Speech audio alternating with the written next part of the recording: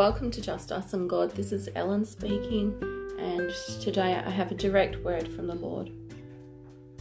He's saying, there is a tribulation coming.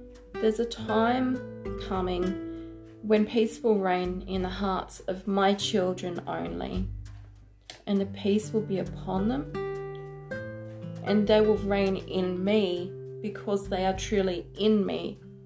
They will be servants of the Christ, of Jesus Christ, through the Holy Spirit. And there have been many trials and tribulations in the lives of my children and errors. But this is a time when they will need to be circumspect. They'll need to be alert and of good conduct, good character, and intentions, and submitted to me by my Holy Spirit, he says, in me and through me. The resurrection of their lives will be evident. They will be emitting the right responses to the circumstances around them.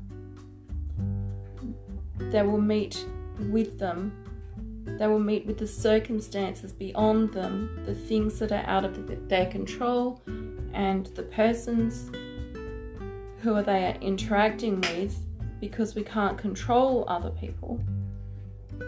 But their responses that they are emitting, their interactions to these circumstances and people and things will be such that they'll be recognizable by those who are not Christians, or those who are non-believers, or who've resisted the Holy Spirit in their ignorance or lack of knowledge or awareness of me, he says, and what it means to be truly Christian. He says that the great and purposeful things that I have for my children in their lives.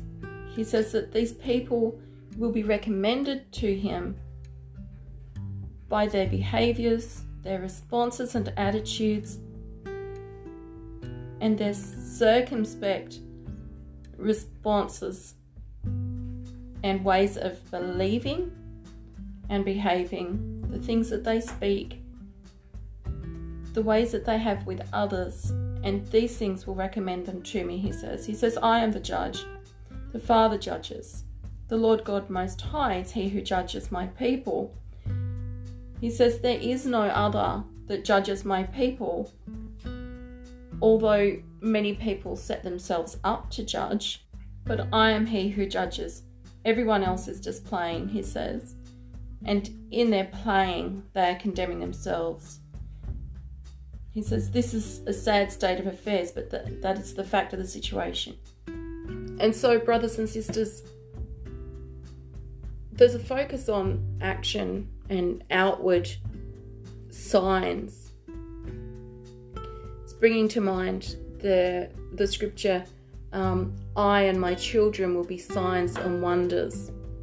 And so the way that we respond to our circumstances, the way that we interact with others, are signs and wonders that point to God, and that point the way to the kingdom of God, that reveal Jesus in this world to those around us. And I don't believe that the Lord wants me to continue much more on this, but it's heavy on my heart that many of us don't understand. We haven't yet experienced the fullness of the truth that the burden of the Lord is easy, or that the yoke is easy and the burden is light. As long as we're trying to express ourselves in these ways based on our own strength and our own wisdom and our own character, we're going to be flawed and we're going to fall short.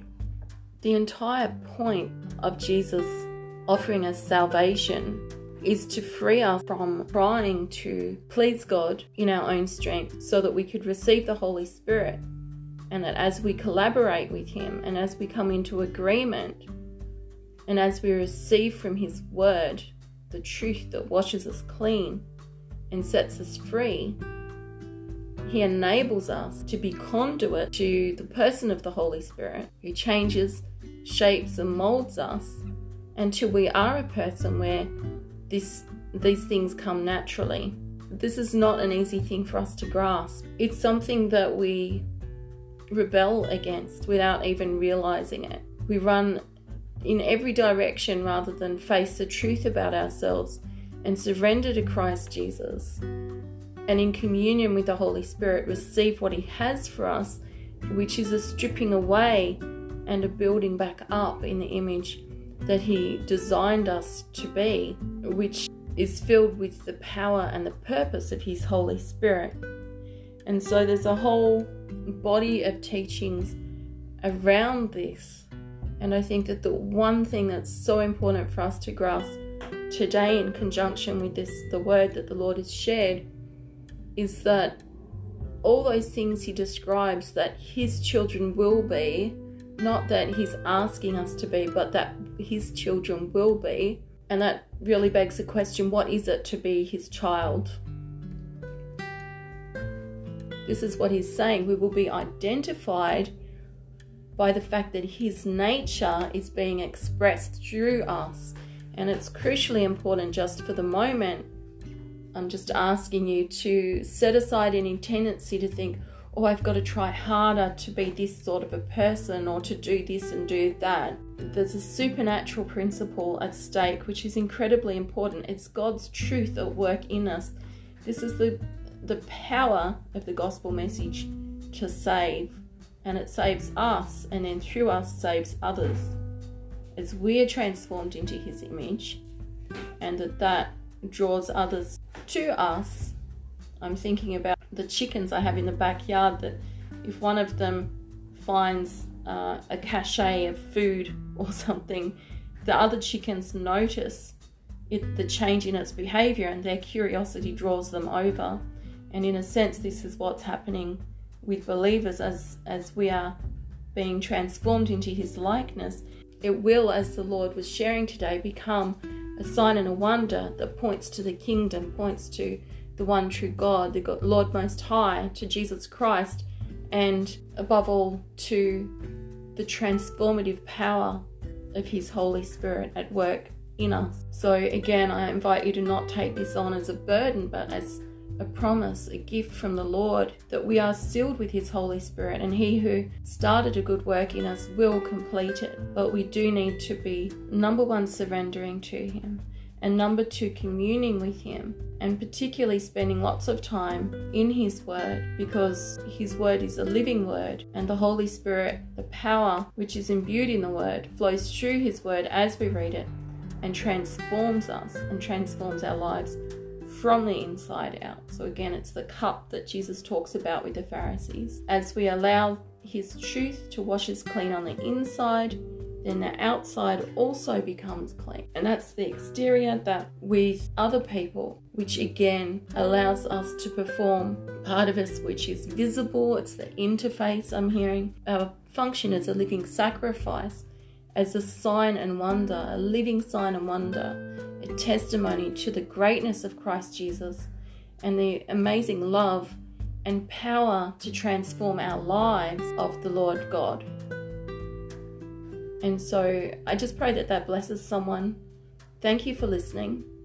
And I really am looking forward to opportunities to share teachings which I truly hope the Holy Spirit will minister through to assist my brothers and sisters to come into a space which I've only recently started to truly understand, and that is that place of resting in the Lord. But it starts with surrender, and not in a legalistic sense, not because we have to, not because someone tells us to, but because it's an invitation from the Lord God, because as we surrender to Him, He is able to give to us of His expansive resources and ability and love and grace and kindness.